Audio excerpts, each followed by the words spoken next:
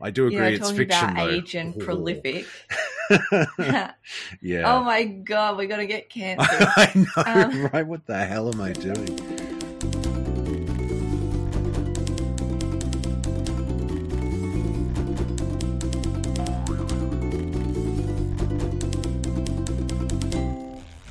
Good morning, everyone, and welcome to the Pleasure of the Text podcast. We're your hosts, Shannon Gareth.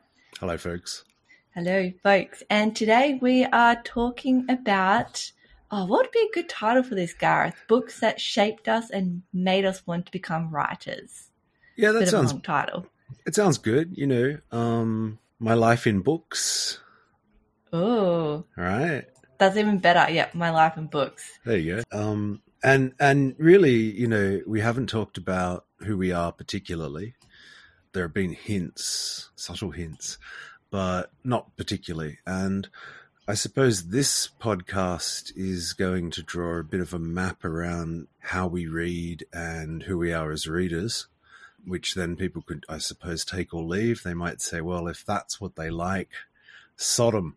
Or they might say, oh my, they know what they're doing. And I think that's how book reviews work, isn't it? Like book reviews, you kind of build a brand. Yeah, I agree. So did you want to kick us off today? Because I think this was a little bit of your idea. Yeah, this is all my fault. Yeah, well, okay. So I was thinking that maybe we would talk about it in 3 parts. So basically early childhood, and then I suppose across your sort of school years and university years, you get a sort of a framework of texts that are provided to you. And so I saw the developing years, and then kind of where we are now as readers and what's been happening lately. And by lately, I mean sort of any time in the last 20 years. So, well, that's for me in any case. I suppose lately for you would be the last 10 years or such. Yeah. Do you mean post-university? I kind of mean 25 up, really. And for me, that is 20 years. And for you, it's about 5. 5? Yeah. So that's a little different. But yeah. So I guess... It's why you're so well read, Gareth. That's it, yeah. I mean, it's like Margaret Atwood said, right? She's not prolific. She's just been around long enough to have written a lot of books. So I've been around long enough to read a few books. Yeah. And in that time, have you seen, like, books change quite a bit? No, not especially. I don't think there's been massive shifts from the sort of mid-70s to now.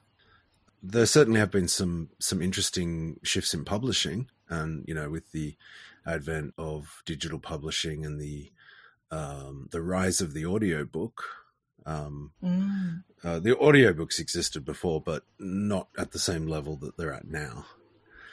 So would you like to, so that's kind of a framework for what we're going to discuss. How about I throw over to you though, Shannon, and tell me what the first book that really had an impact on you happened to be. The one that I remember when I was the youngest is The Rainbow Fish. What's that about? It's just a fish that has a sparkling scale, and then I think it loses it, but then all its friends still loved it anyway because it was still a special fish. Oh, wow.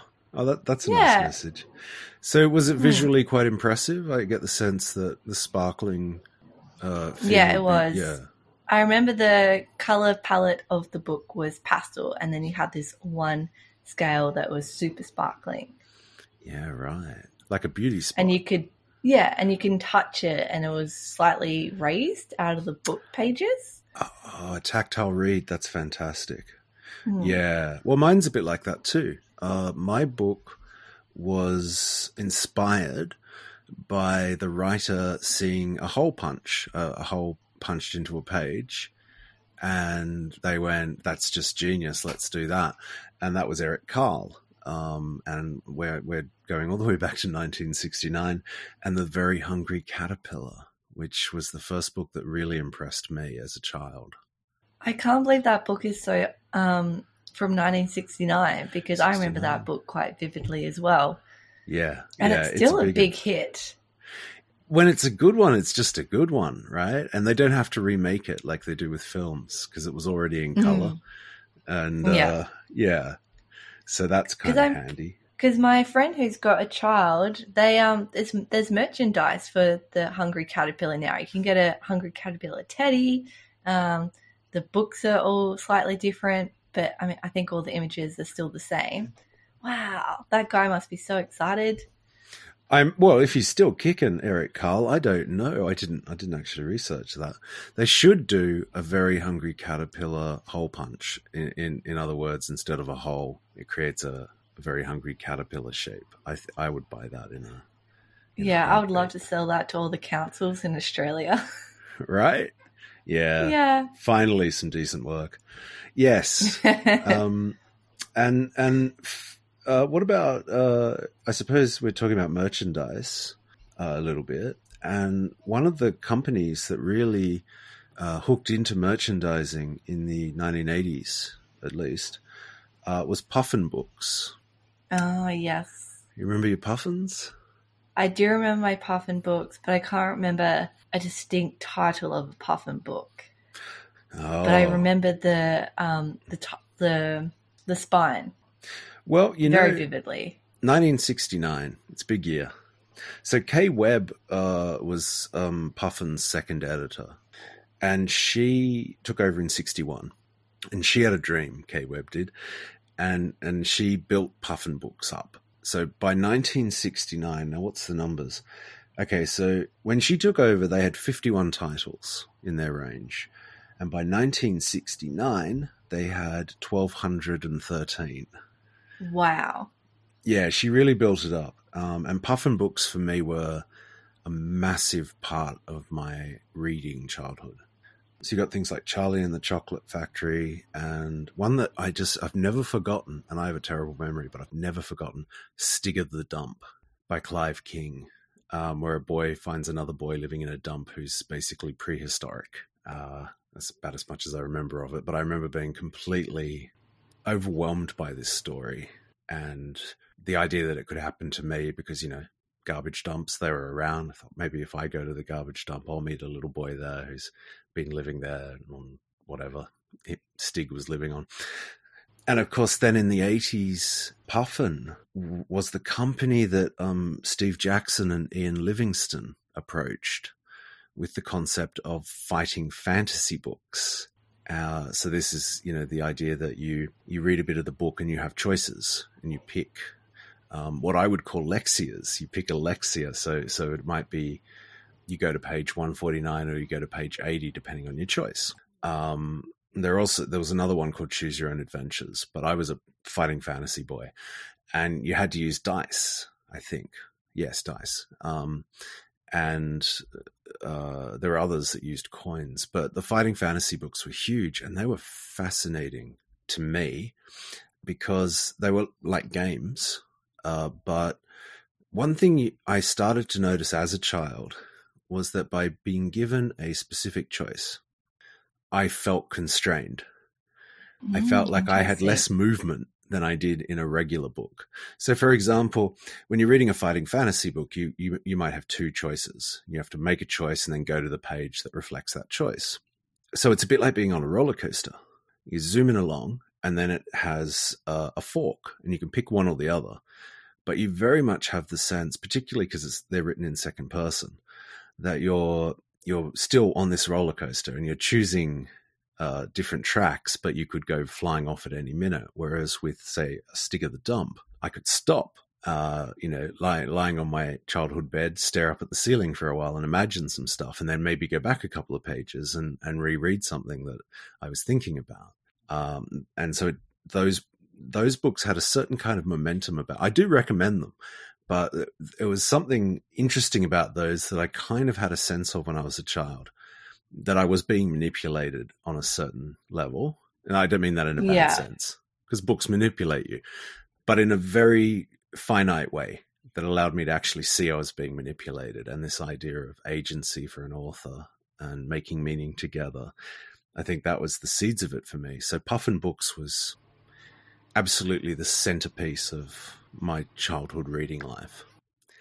How about you? Wow. Did you have a puffin situation, or were you elsewhere?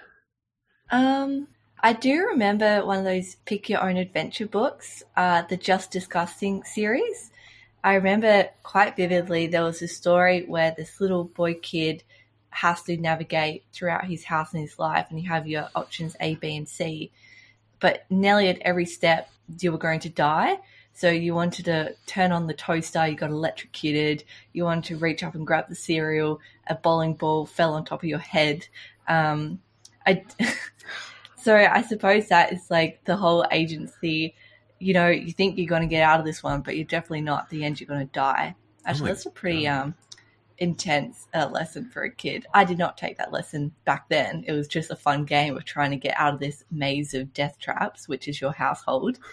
And your terrible parents who leave bowling balls in cupboards for you to land on your head when you're pulling out some plates. Yeah. Wow. But there was also silly ones in there as well. It's like, oh, your sister walked out the shower, there's a puddle on the floor, and you kind of can slip over that puddle and break your neck. It was all just a series of happy accidents, or tragic accidents, as you like to say. The book that stood out for me was one that I won as an award through my school when I lived in Perth, and it was a book of fairy tales. Hardcover, there was, I think, almost 50 fairy tales in that, and I used to read that every single night. And that's kind of what shaped the next couple of years of me writing very quirky and weird stories about fairies and elves and dragons. Oh, okay. So you got into fantasy quite young by way of fairy tales. Well, that was the first accessible book that I had that I could read. But my mum very much shaped my reading material, because she used to pop $100 in a bookstore every time we used to go, just on getting a trilogy set. And they used to be scattered all over the house, because she used to read on the couch, at the pool area, in the toilet. So there was just these volumes of books. And I started reading series books. Well, not series, but I'll explain that in a moment, at quite a young age.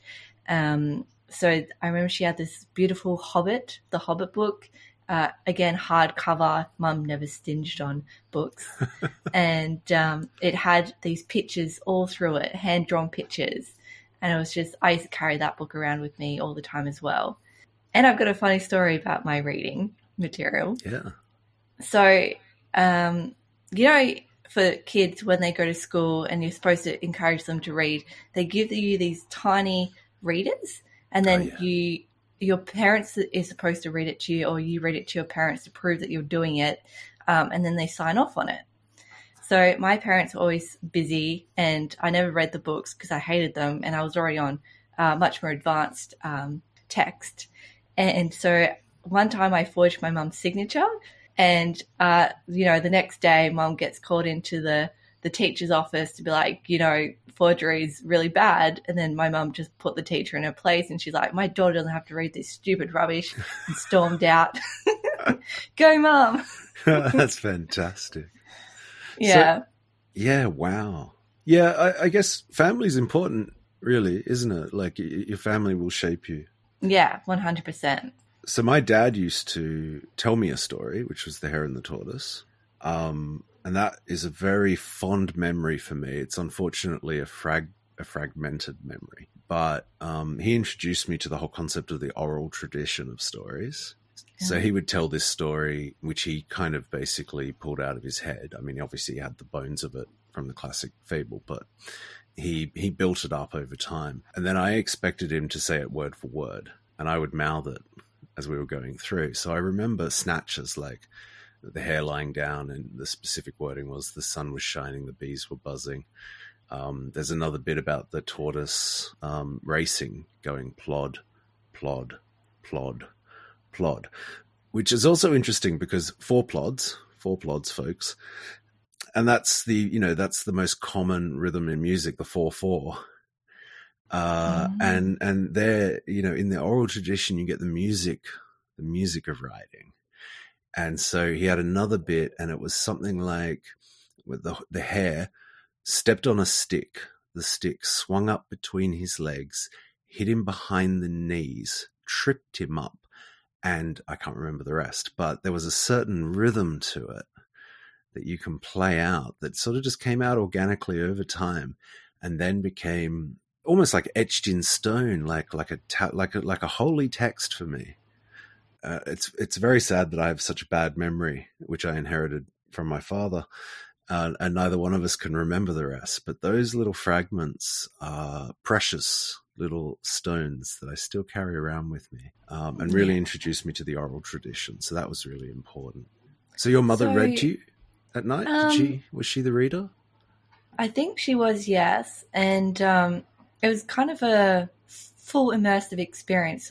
So not only did she read to us at night, with much convincing from the little kid that I was, she used to always play video games with us as well. So a big standout one was Zelda, the Ocarina of Time. Big game. Mum used to just sit and play with us. We used to also do Donkey Kong. So we were already, as kids, immersed in different worlds all the time. And then I think around this time as well, Star Wars was huge. We had the special box set, and then the Dark Crystal, this weird, quirky fantasy. So, yeah, Jim all Henson. this stuff kind of got shoved into my head, and to the point that when I eventually moved on to a different school and I started writing stories for class English essays or whatever, Mum likes to tell the story that she got called into the office again. And you're a problem child. You would think so, wouldn't me. you? But I was an angel. And the teacher's like, we're worried about your daughter. She actually believes that, trees can pull up their roots and start walking, that fairies just appear. And Mum was like, how do you know that's not real? Like, okay, you believe in a god. Why can't there be fairies or elves? And then she stormed out again with my hand in hers. Oh, go, Mum. Yeah, I'm really getting fond of your mum right now. She sounds amazing. Well, my mother used to take me to the library. That was her thing. Yeah. And she really gave me a love of the concept of the browse. I think it's one of the great shames of our era that we've lost the art of the browse, the happy accident where you're just looking at shelves and something jumps out at you. There's a lot to be said for a curated existence and having recommendations and certain rabbit holes you can disappear down. I appreciate all that. I'm not saying it's bad at all. Just that the browse does seem to be largely lost, and it is a shame because the browse is wonderful. That's why I spend so much time in secondhand bookstores, because you've got no idea what's coming around the corner in a secondhand bookstore. Yeah.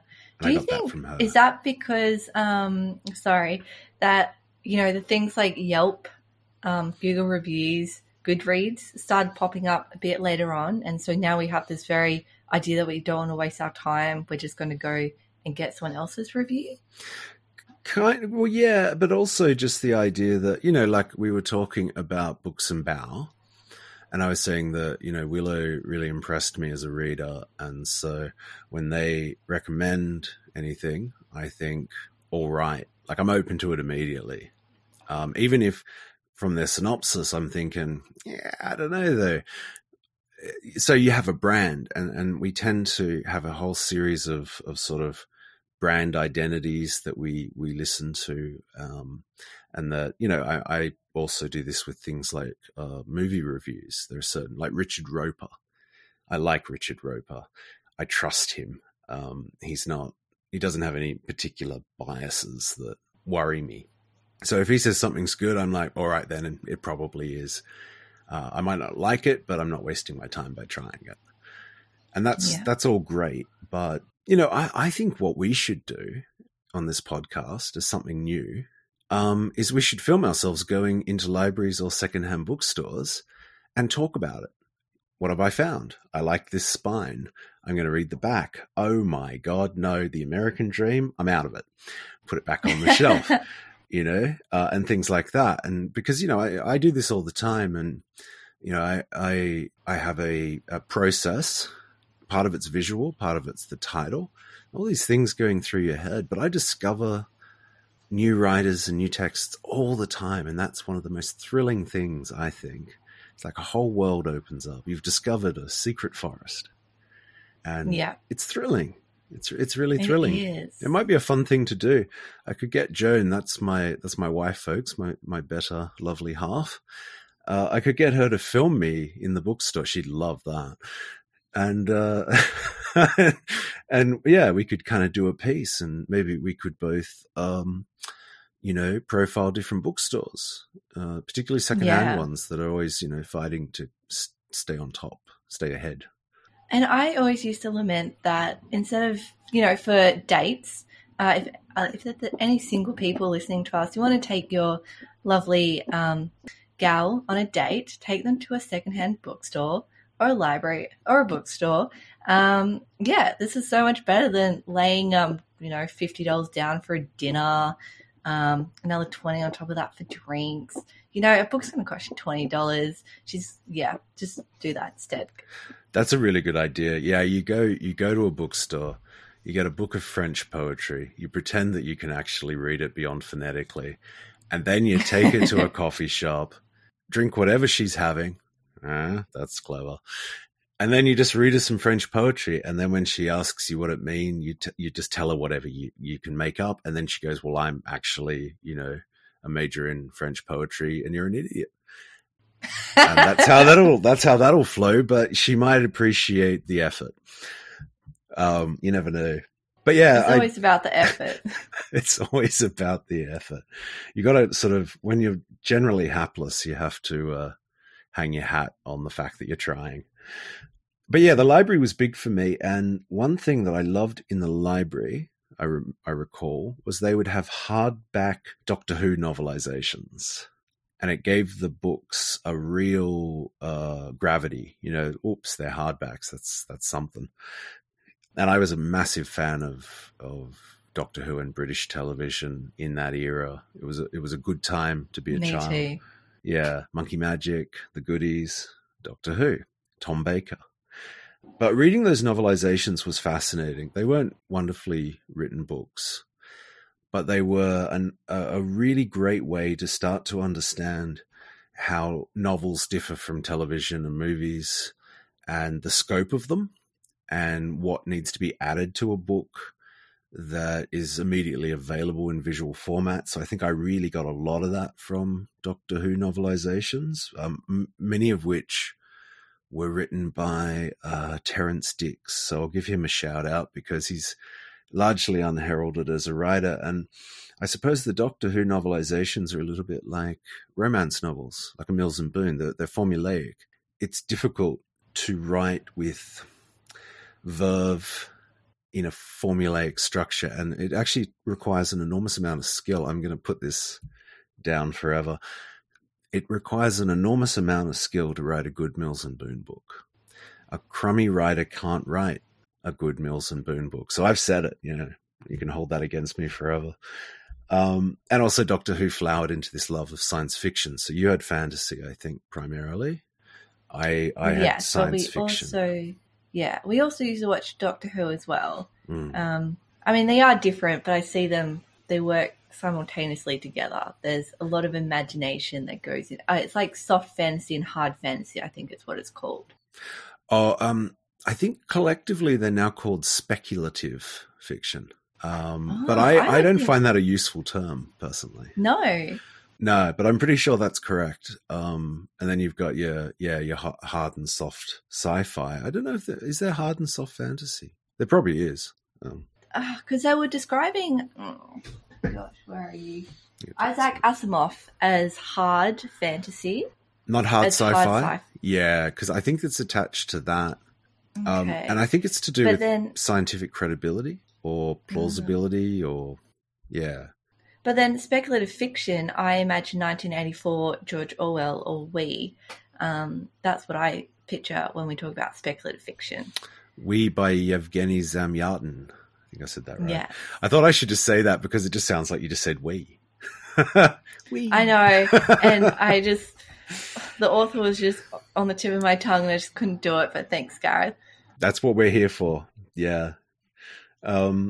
I mean, Philip K. Dick, I got my love of Philip K. Dick around that time too. Obviously saw Blade Runner, which is based on his novel Do Androids Dream of Electric Sheep? He always had great titles. Total Recall. Total Recall was We Can Remember It for You Wholesale. All sorts of great stuff like that. And of course, Stanislaw Lem was probably somewhere in that thread through Isaac Asimov as well. His robot stories were stunning to me. And I love the way that he was very much a mystery writer. Like, he wrote mysteries, often set in space, but most of his stories are underpinned by this sense of mystery and the unknown, which may or may not be explicated. Whereas Stanislaw Lem, I think, is less intellectual, more emotional. And I know he'd hate that. I don't know the man, but I know he'd hate me saying that. But and some of the science in Stanislaw Lem is incredible. The degree of thought and structure he's put into it. But for me, what Lem talks about is the human experience within that space, within the unknowable. And that's very much an emotional journey. And there's very few books that are as powerful emotionally to me as something like Solaris, which is an extraordinary love story, come murder mystery, come sci-fi adventure, come philosophical treatise. It's an amazing book, that one. Yeah. A more recent sci-fi book that just delves so deeply into the science, the technology, Andy Weir. Weir. I'm pretty sure it's Weir. The Martian is one that most people are familiar with, but he's done another one called Hail Project Mary. And it's not an emotional book, I would say, as Stanislaw Lem, but you just get so excited about him talking about science in a very understandable way. So hats off to him. My partner loved that one. And yeah, great writers. Oh, I'm so excited to talk about our topic today. And then, sorry, go. I was just going to say, I could see how he may have influenced you by the way you're describing him. Andy Weir? Yes. Yeah. Oh, well, this was a very recent listen. It was an Audible book, and I don't know if he has influenced me. Well, you've mentioned The Martian quite a number of times. Not during this podcast, just, as part of our friendship. The Martian. I've never seen The Martian. No, but... Oh, no, I have seen The Martian. You've mentioned it a lot of times. It's because there was a friend... No, anyway, yeah. That's too long an anecdote. That'll take us to Mars, will it? Yeah, it would. Right. But I'm just impressed by the thought behind it all. It wasn't just whimsically thrown together. Yeah. I couldn't poke a single hole in any of his stuff, which to me is really impressive. Well, that's what I mean by the influence. I think you're very thoughtful about how you construct your stories and making sure that you've done your research and that they're not sort of flimsy, I suppose. I can't see you writing soft sci-fi, even if it's not hard sci-fi in the sense of being grounded in current technology that might have been, extrapolated into the future as something else. I still think it would have a physics to it that would make sense, which is important, I think. Yeah. So your dad, is he a reader? Because we've done your mum, we've done my mum and dad, so we're working through the family at this point. Your dad and of course you have a sister. Have they influenced you as a reader at all? So my dad is a reader of the Farm Weekly, a magazine that comes out once a week for farmers. Even though he doesn't do that as much, he still reads it religiously. But he never was, and he used to call it a waste of time. And then when I started writing when I was younger in these big, thick pads, he was like, oh, what are you doing? Come out and help me work. Let's do something productive. Oh, no. And even now to this day, I'll come visit. I'll take my laptop, sit on the kitchen table and just type away. And he's like, oh, what are you doing? He doesn't understand that. Well, the world has moved on to a screen and sitting down. To him, productivity is still being outside and pushing stuff around, rocks. I don't know. That's pretty much what farmers do. I believe they do move rocks from one side of the garden to They the other. do, Yeah. because I used to have to do that with him. I think he was training you in some ways, like just keep moving these rocks and I'll teach you the myth of Sisyphus. Something like that. Oh, well, maybe that's exactly what he was teaching me. So I've got my sister Katrina. She's my older sister. She gave me 3 books that were incredibly important to me as a reader, but also as a writer. And there's a fair bit of time between each of these gifts. So I think I'm going to take this opportunity to shoehorn her in because I'm not quite sure where it falls in my chronology.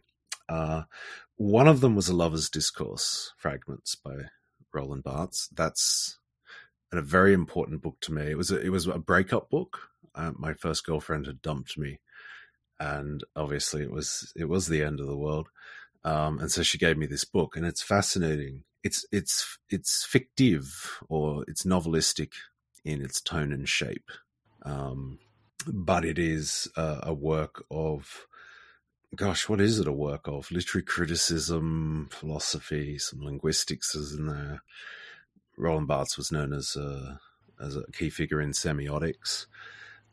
It's a beautiful book, and what it doesn't do is, it's not a self-help book. It doesn't tell you how to get over a broken heart. It shows you, by way of Goethe, the writer, and the sorrows of young Werther, it shows you what it is to have a broken heart in lots of different ways. And that was incredibly comforting because it was universal. So as I was pining away for this first girlfriend, I found that other people had also done that. And they'd done things like sit by the phone, which I guess doesn't really happen now, but used to happen, and things like that. And that was massive for me. The second book she gave me that was really important was The Infernal Desire Machines of Dr. Hoffman, which we've covered briefly in our piece on postmodernism. What I love about Angela Carter, of course, deals with fairy tales and mythic structures. But what blew me away about Angela Carter is she doesn't write the way you're supposed to write. There's an overarching narrative that sort of stems down through Hemingway of a sort of a sparse, masculine, muscular style, and that's correct writing. Yeah. And she is not like that at all. She's got a very, what I would risk calling a feminine style, and it's poetic, and it's certainly not messy, but it's like full of vines. I don't know how else to. She would describe a castle wrapped in vines, and that was kind of her writing. And I absolutely fell in love with it, and it massively influenced my writing. I would not say I have a masculine style of writing. I think it's leans more towards the feminine. And I strongly believe that there is no gendered writing in the sense that, you know, Shannon, because you're a woman, you write like a woman. I hate that idea, and it's such a popular idea. It's such a stupid idea. Yeah. So that was a big one for me, and I recommend both those books to anyone. And then the third book was more recent, and that was The Hotel Iris by Yoko Ogawa. And Yoko Ogawa is my touchstone writer. When I stop being able to write, for whatever reason, life gets in the way, I just kind of fall into a ditch, I go back to Yoko Ogawa and I read some of her work, most specifically The Diving Pool. And for me, the way she writes that is perfect. It's as close to the way I want to write as I've ever seen. And it always just kind of drags me back to the headspace I need to be in to create stuff again. And so she's like my golden charm. I don't know if you have one of those, but those 3 books from my sister were massive planks in who I am as a reader and a writer. So I have so many questions. Yeah, go for it. Are those the only 3 books your sister ever gifted you, or they're the standout 3? They're the standout 3. She's gifted me lots of books, very kindly. But they were the 3 that rocked my world at various times. And they're 3 of the most important books in terms of who I am as a writer. Definitely. Yeah. Yeah. I'm impressed that she's the one that gifted you Lover's Discourse, because you talk about that book all the time. And I thought that was Yeah. something that had come up through your research. I wasn't aware that this was a gift. So your whole life could be devoid of Bart's if it wasn't for your sister. I think so. When I started doing academic work and research and such, what I saw in Barthes is that he is one of the most important theorists in the realm of creative writing. And he's not seen that way by anyone else, as far as I can see. But you can take so many of his works and apply them to the craft of writing and learn enormous amounts from them.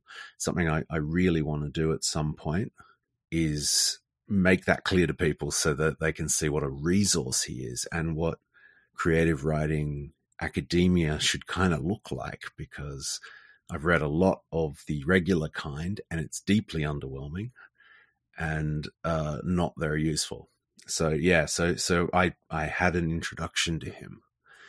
And then when I started getting into the theory of creative writing, I thought, well, this guy knows what he's talking about, so I'm just going to go read him even though he's not in my area. And he really was in my area. It's just no one sees it. So yeah, he's very important. Yeah. Did your sister ever give you a book that kind of shaped you at all? No. So my sister... that was probably a really tough question. Sorry. No. I was just trying. So she also reads a lot of fantasy. This is a thread that's existed from my mum, but she reads slightly different to me. It's very narrow compared to what I read. So she doesn't enjoy reading any books with an I perspective point of view. She doesn't like, and she's too scared to venture to other authors because it's not what she's familiar with. So she will read the same books over and over and over again. One of the ones she's rereading at the moment is the Hyrule Chronicles by an Australian author. Oh man! But that will be in the show notes. Do you think rereading has value? Do you think it's had value for her, the idea of rereading? I think rereading is good, but I would stop when you're not getting anything new from it. And the last discussion I had with her is she's not getting anything new from it. It's boring. It's just something that she does because she's bored. And it's like, well, if you're bored, let's, spark up some of those brain cells. Let's try something new. But it's always a bit of an adventure. Although she has bought the Lord of the Rings series. Oh, wow. Because she wants to know. Oh, interesting. She wants to know, because Lord of the Rings has this very long, it's called an info dump, but it's not really. It's just him explaining his world a bit more. I think that is an info dump, though. Yeah. But, Jake, Tolkien is lauded as, the king of this high fantasy world. And she wants to write her own book, and she wanted to know how come he gets away with it, but all the creative writing books she listens to, it's like, no, don't do that. So she wanted to see why. I mean, we have our thoughts on creative writing books and these ideas of what you should and shouldn't do. So I encourage her to go get the book, and it's working in this setting. It's all a bit of context, isn't it? It is. I think that Tolkien could have, this feels like blasphemy, doesn't it? But Tolkien could have done a bit better in that regard. The work he did in terms of developing the languages and the culture, the history, is extraordinary, and he should be lauded for that. And it is a good story, and it's very well crafted, and he writes really well.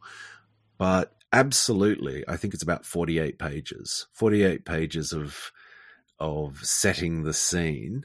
When I read that, which is not a lot in a 1,000-page book, and that's kind of part of it. People kind of go, "Oh, don't worry, you'll get there," but it's not great. And I think this has created this rather worrying trend, which I see around George R.R. Martin's work, where people go, "It's okay, he's setting up for the next big thing." So you've got to get through that 200 pages of waffle because it's very important in the way it sets up the next big thing. And I'm not sure that's often true. But in any case, reading should have some value from moment to moment.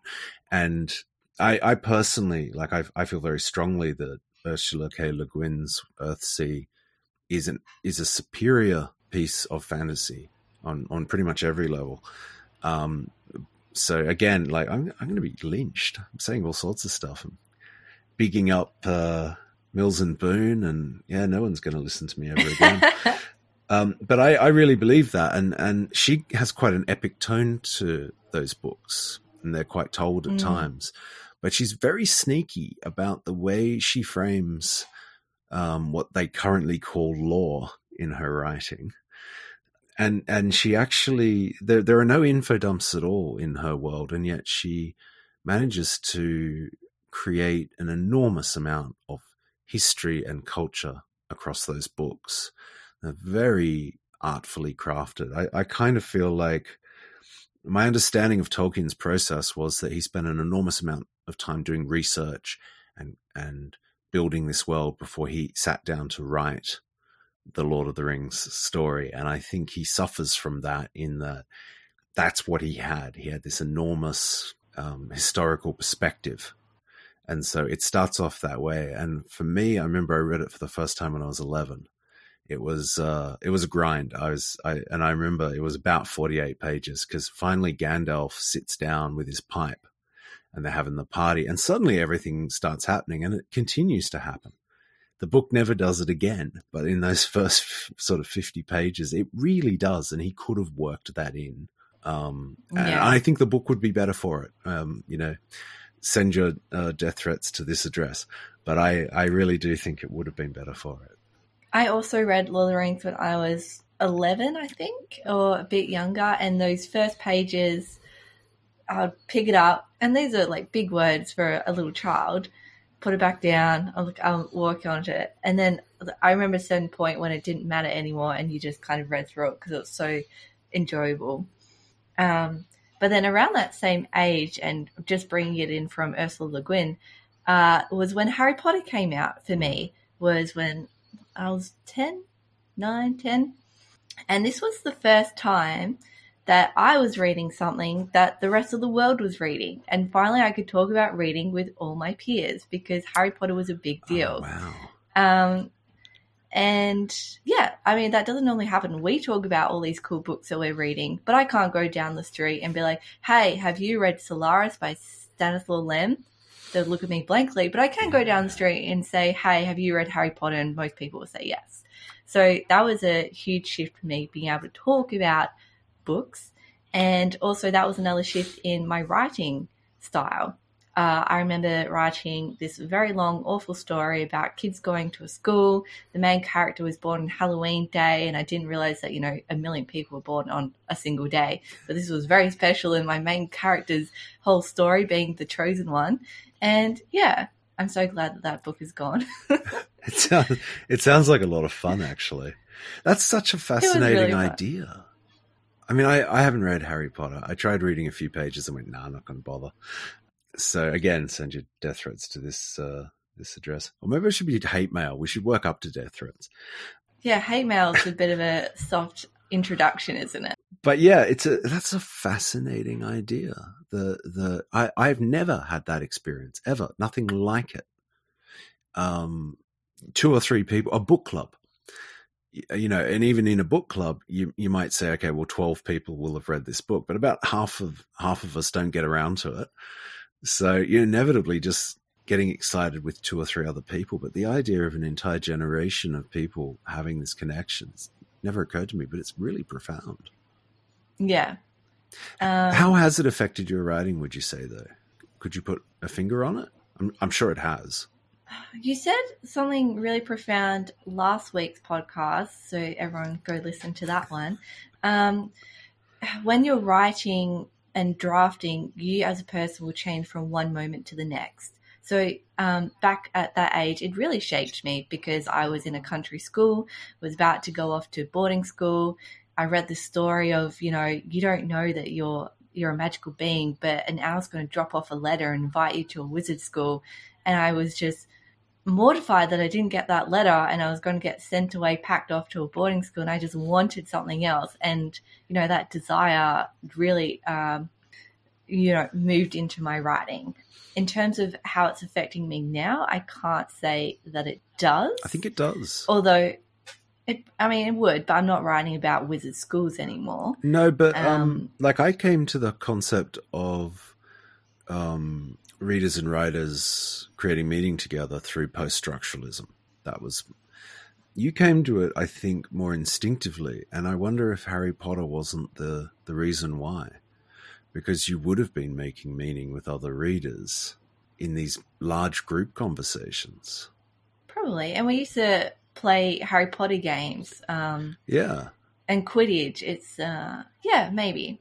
Because typically, you've got the myth of the solitary writer. You also have the myth of the solitary reader. Lonely little Shannon, away from the other kids, lying against a tree reading a book. And it's seen as very much an isolated, discrete thing. You're off on your own. There's no connection to it. And really, if people play games, it's like stuff like from westerns or movies and things. But this was a book, and that certainly was not an experience I could possibly have had as a child. Because, Harry Potter was very significant in the sense that it also crossed age groups like no book has before. Quite an astounding achievement for Rowling. Yeah. Mm. So my Nana's boyfriend, who's 80-something now, he reads it every year, the whole series, again and again. And when she first introduced him, Peter, to us, we would connect on Harry Potter. This wizard old guy was reading the same book that I was, and he would talk about it all the time. I wish I dragged him into a Harry Potter trivia game. He would have been a real asset on my team. It sounds like he would have been. Yeah. Well, that's the kind of devotion Lord of the Rings gets. Christopher Lee famously read it every year at Christmas, and I believe he did the audiobook of it. He was a massive advocate of that book. Whereas the Lord of the Rings books was never as accessible as Harry Potter. People only started talking about Lord of the Rings, I remember, when the movies came out.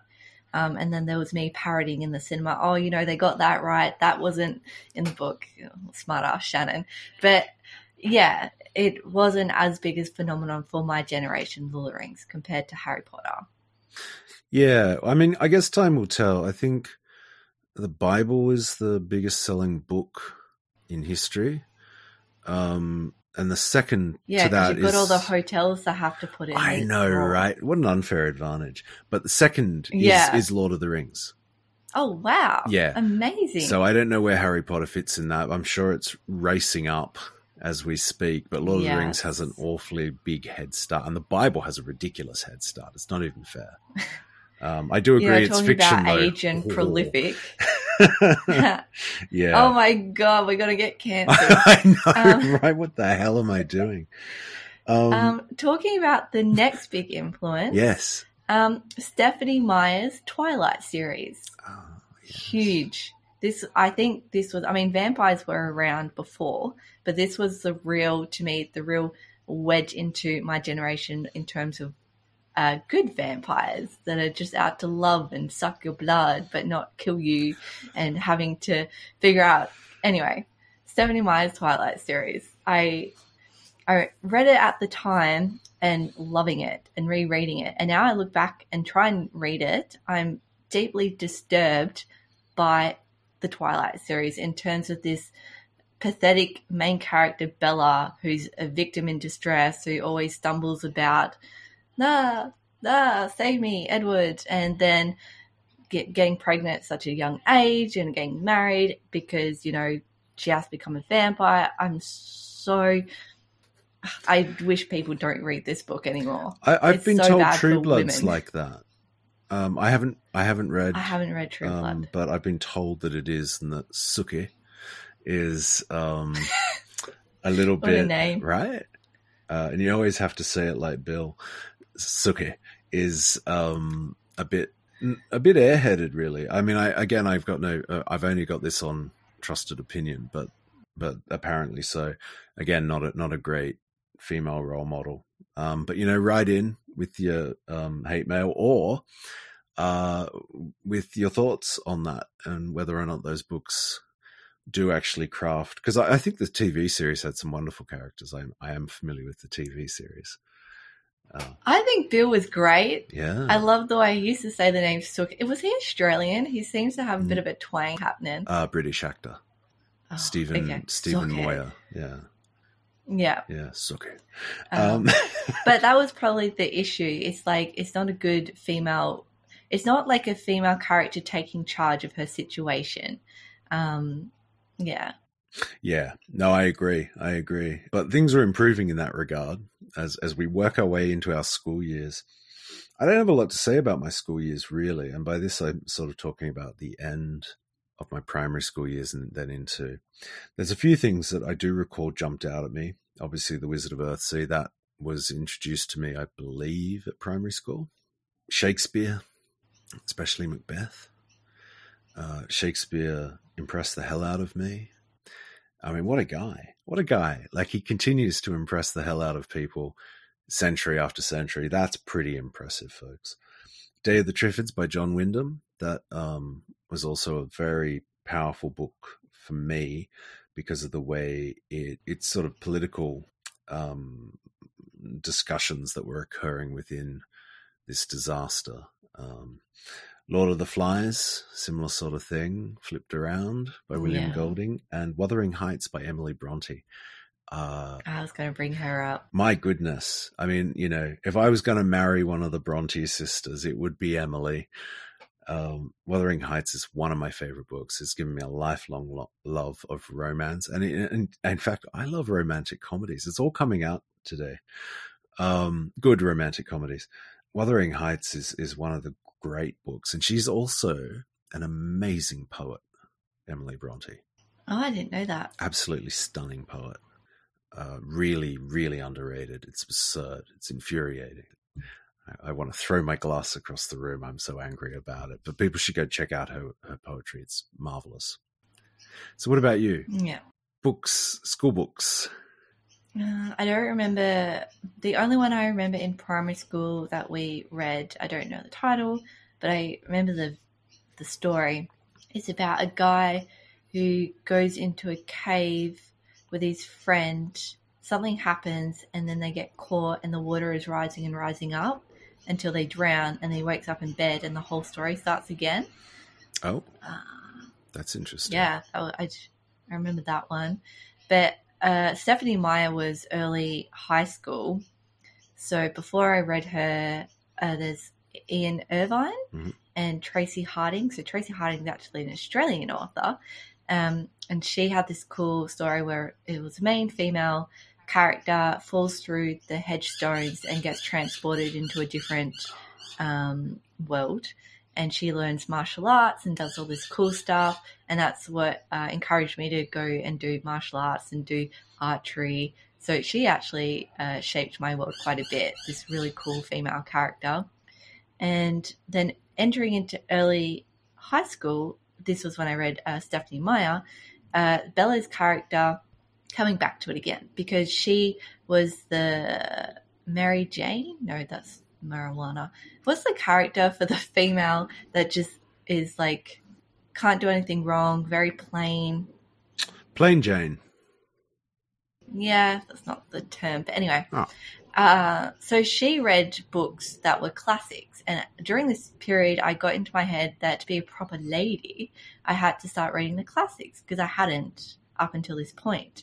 So that's entering in Jane Austen, Pride and Prejudice, Charlotte Bronte, Emily Bronte's Wuthering Heights. They were all a bit poo-poo except for Wuthering Heights. This was the best classic book that I read in that period.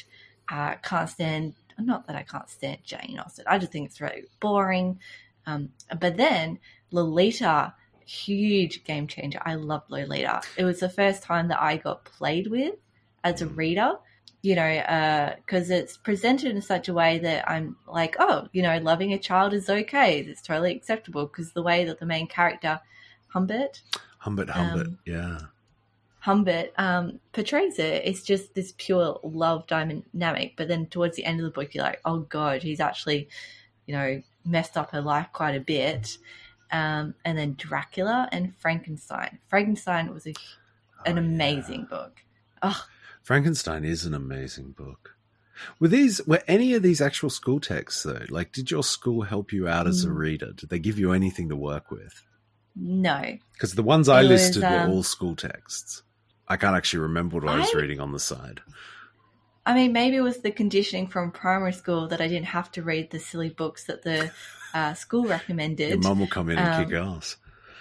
Yeah, but these were all found on my own front. In terms of school books, Strange Objects, another Australian author, that was a cool, quirky book. Maybe framed in a postmodern way. They were using news article pieces, framing the story. You never found out the ending, and the mystery has always stuck with me for that book. Yeah, right. There were some other school texts. So I actually enrolled into an English literature class year 11, because that's what all the smart English kids did. And I hated it. This was the first time we were being prescribed texts, and I didn't have a choice. So I remember reading Heart of Darkness by Joseph Conrad. Oh, you didn't like that one? I like Heart of Darkness. I didn't even finish it. Catch-22 was a little bit better. I love Catch-22. I didn't. To be fair, I didn't finish it because by that time she'd removed all level of trust, and I'm like, I'm not going to read anything you recommend. Shakespeare. So I still am not. I've only ever enjoyed one Shakespeare thing. So she made us read Midsummer's Night, or a passage of it. I'm like, yeah. But Othello by Shakespeare, that is still one of my favorite pieces. This whole concept of planting a seed of jealousy and it blooming on its own. Oh my goodness. Yeah. I feel like we need to go on a slight segue now in these podcasts. And what we need to do is drag Shannon to see Shakespeare. I feel like this could be a sideline for us.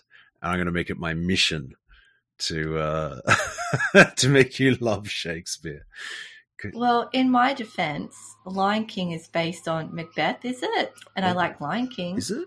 Yeah, so Scar's the evil brother, the king, the exiled son comes back. It's either Macbeth or Hamlet. I think that's Hamlet. That sounds like Hamlet to me. Well, there you go. I've seen Hamlet. Oh, I tell you what, the Russian Hamlet from the 1960s, Gamlet, which is a cute name. I'd name my child Gamlet. Is fantastic. You should go. And generally speaking, it's hard to get. You may have to go to your local library, and if they've got a viewing room, they may have a copy of Gamlet. And it's well worth watching, folks. It'll blow your mind. Okay. I didn't do a lot of I was quite happy reading the books given to me. I'm a company man, and my mother wouldn't have gone down and kicked anyone's ass. So I was, reading the books I was given, but I did rebel a bit. In my last couple of years at school, I was rarely there. Actually, I spent a lot of time at home, reading and listening, and I got very into The World According to Garp by John Irving. And after the Garp, I found that I was reading lots of Irving books. I think I read the first sort of 8 or 9 John Irving books in a kind of a strange order. And Irving was the guy that made me want to become a writer. Reading The World According to Garp was a big moment for me. I really recommend it as a book. It's an incredible book. And for some reason, back then, I was able to listen to music while I read books. Like vocal music, which I can't do now. I can barely handle just instrumental music. And it was all early Beatles. The very early Beatles albums, I'd have them playing on repeat. And I would just read these massive books, he'd write big books. And so Irving made me want to become a writer. And I think he knows a lot about writing. Like, he's a very interesting guy to hear interviewed about writing. He has a lot of insight. He wrote one called A Prayer for Owen Meany, which is not bad. It actually also includes about a 48-page info dump at one point that you could literally kick out and the book would be completely unchanged. But A Prayer for Owen Meany is a sort of an Americanization, a conscious Americanization of The Tin Drum by Gunter Grass. And it was from John Irving that I bounced over to Gunter Grass and The Tin Drum, and discovered the extraordinary delights of European literature. sort of 20th century European literature, which wasn't getting a lot of an airing in Australian schools at the time. And so that was a big moment for me as well, finding Gunter Grass and listening to the Beatles. Yeah. Yeah. And, I went to art school after that. And so potentially I wouldn't have gone down the same literary pathways that I ended up going down had I managed to stay in art school and not get kicked out. And Gunter Grass would have been my starting point into European literature. And I think I would have, it was always my starting point, but it would have greatly shaped the way it went thereafter. But fortunately, I got booted out and went to university and did English literature. Now, university years. Beer was involved almost certainly. What were you reading in your heady university years? So university was actually the dark ages for me.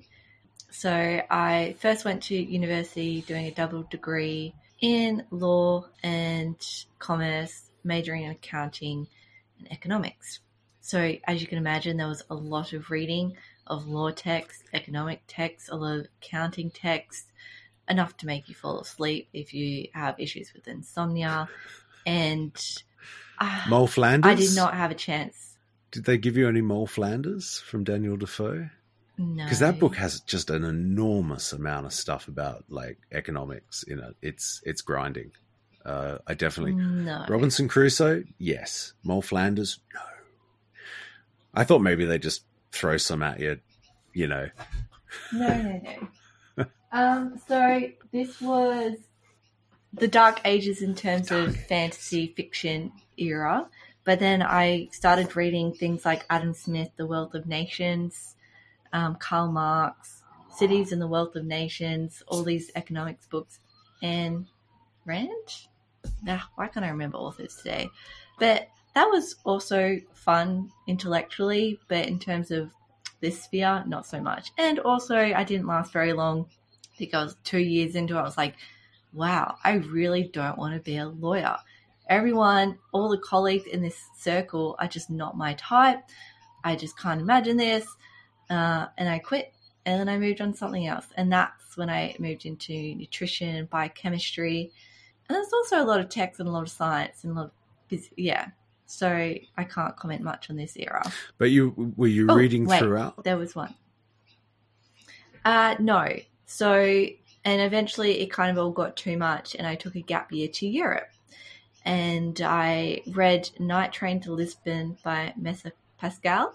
Mm-hmm. And this shaped my writing in terms of, this was the first kind of philosophical book that I'd read that wasn't a philosophical book. It was a fun journey, but he weaved it in. And that was when I became really introspective and melancholy and started writing these florid pieces of how I was feeling deep inside. So it was a change, definitely, in my writing style and wanting to be like, hey, maybe I've got this all wrong. Money is not where I want to go. I don't want to go to Hong Kong, work in investment banks. I want to do something with my creative side of my brain, because up until this point, it was all very much right side brain. Not that I think there's a lot of science in this anymore. Left, yeah, right. Apparently, the right side's the creative side. Apparently, okay. And I've been told that's why a disproportionate number of artists and writers are left-handed against the. Yes. Yeah, I mean, again, if you accept that hypothesis, but there you are. Yeah. So would you say you're left or right brain? So left is the logical, analytical side, right is the flowery, creative side. I think, can I say I'm both? I think when you're younger, you're encouraged to go down the analytical side of things, and I did.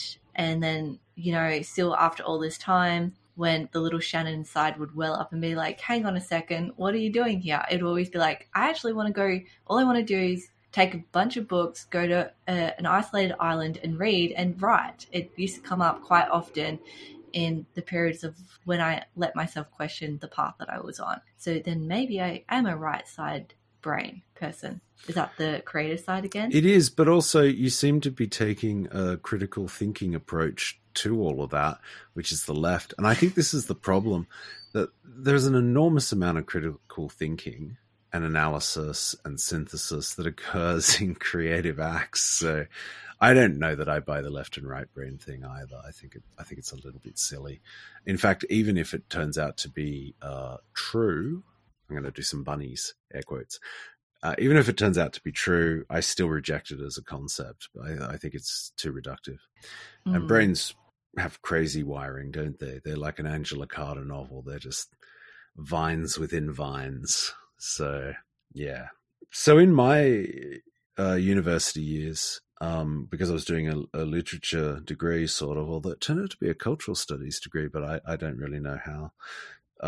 But yes, so I got exposed to writers like Albert Camus, Italo Calvino, Dostoevsky, Solzhenitsyn, Atwood, Jean Rhys, Alain Robbe-Goulet, and so it goes on and on and on. And they have all been quite influential.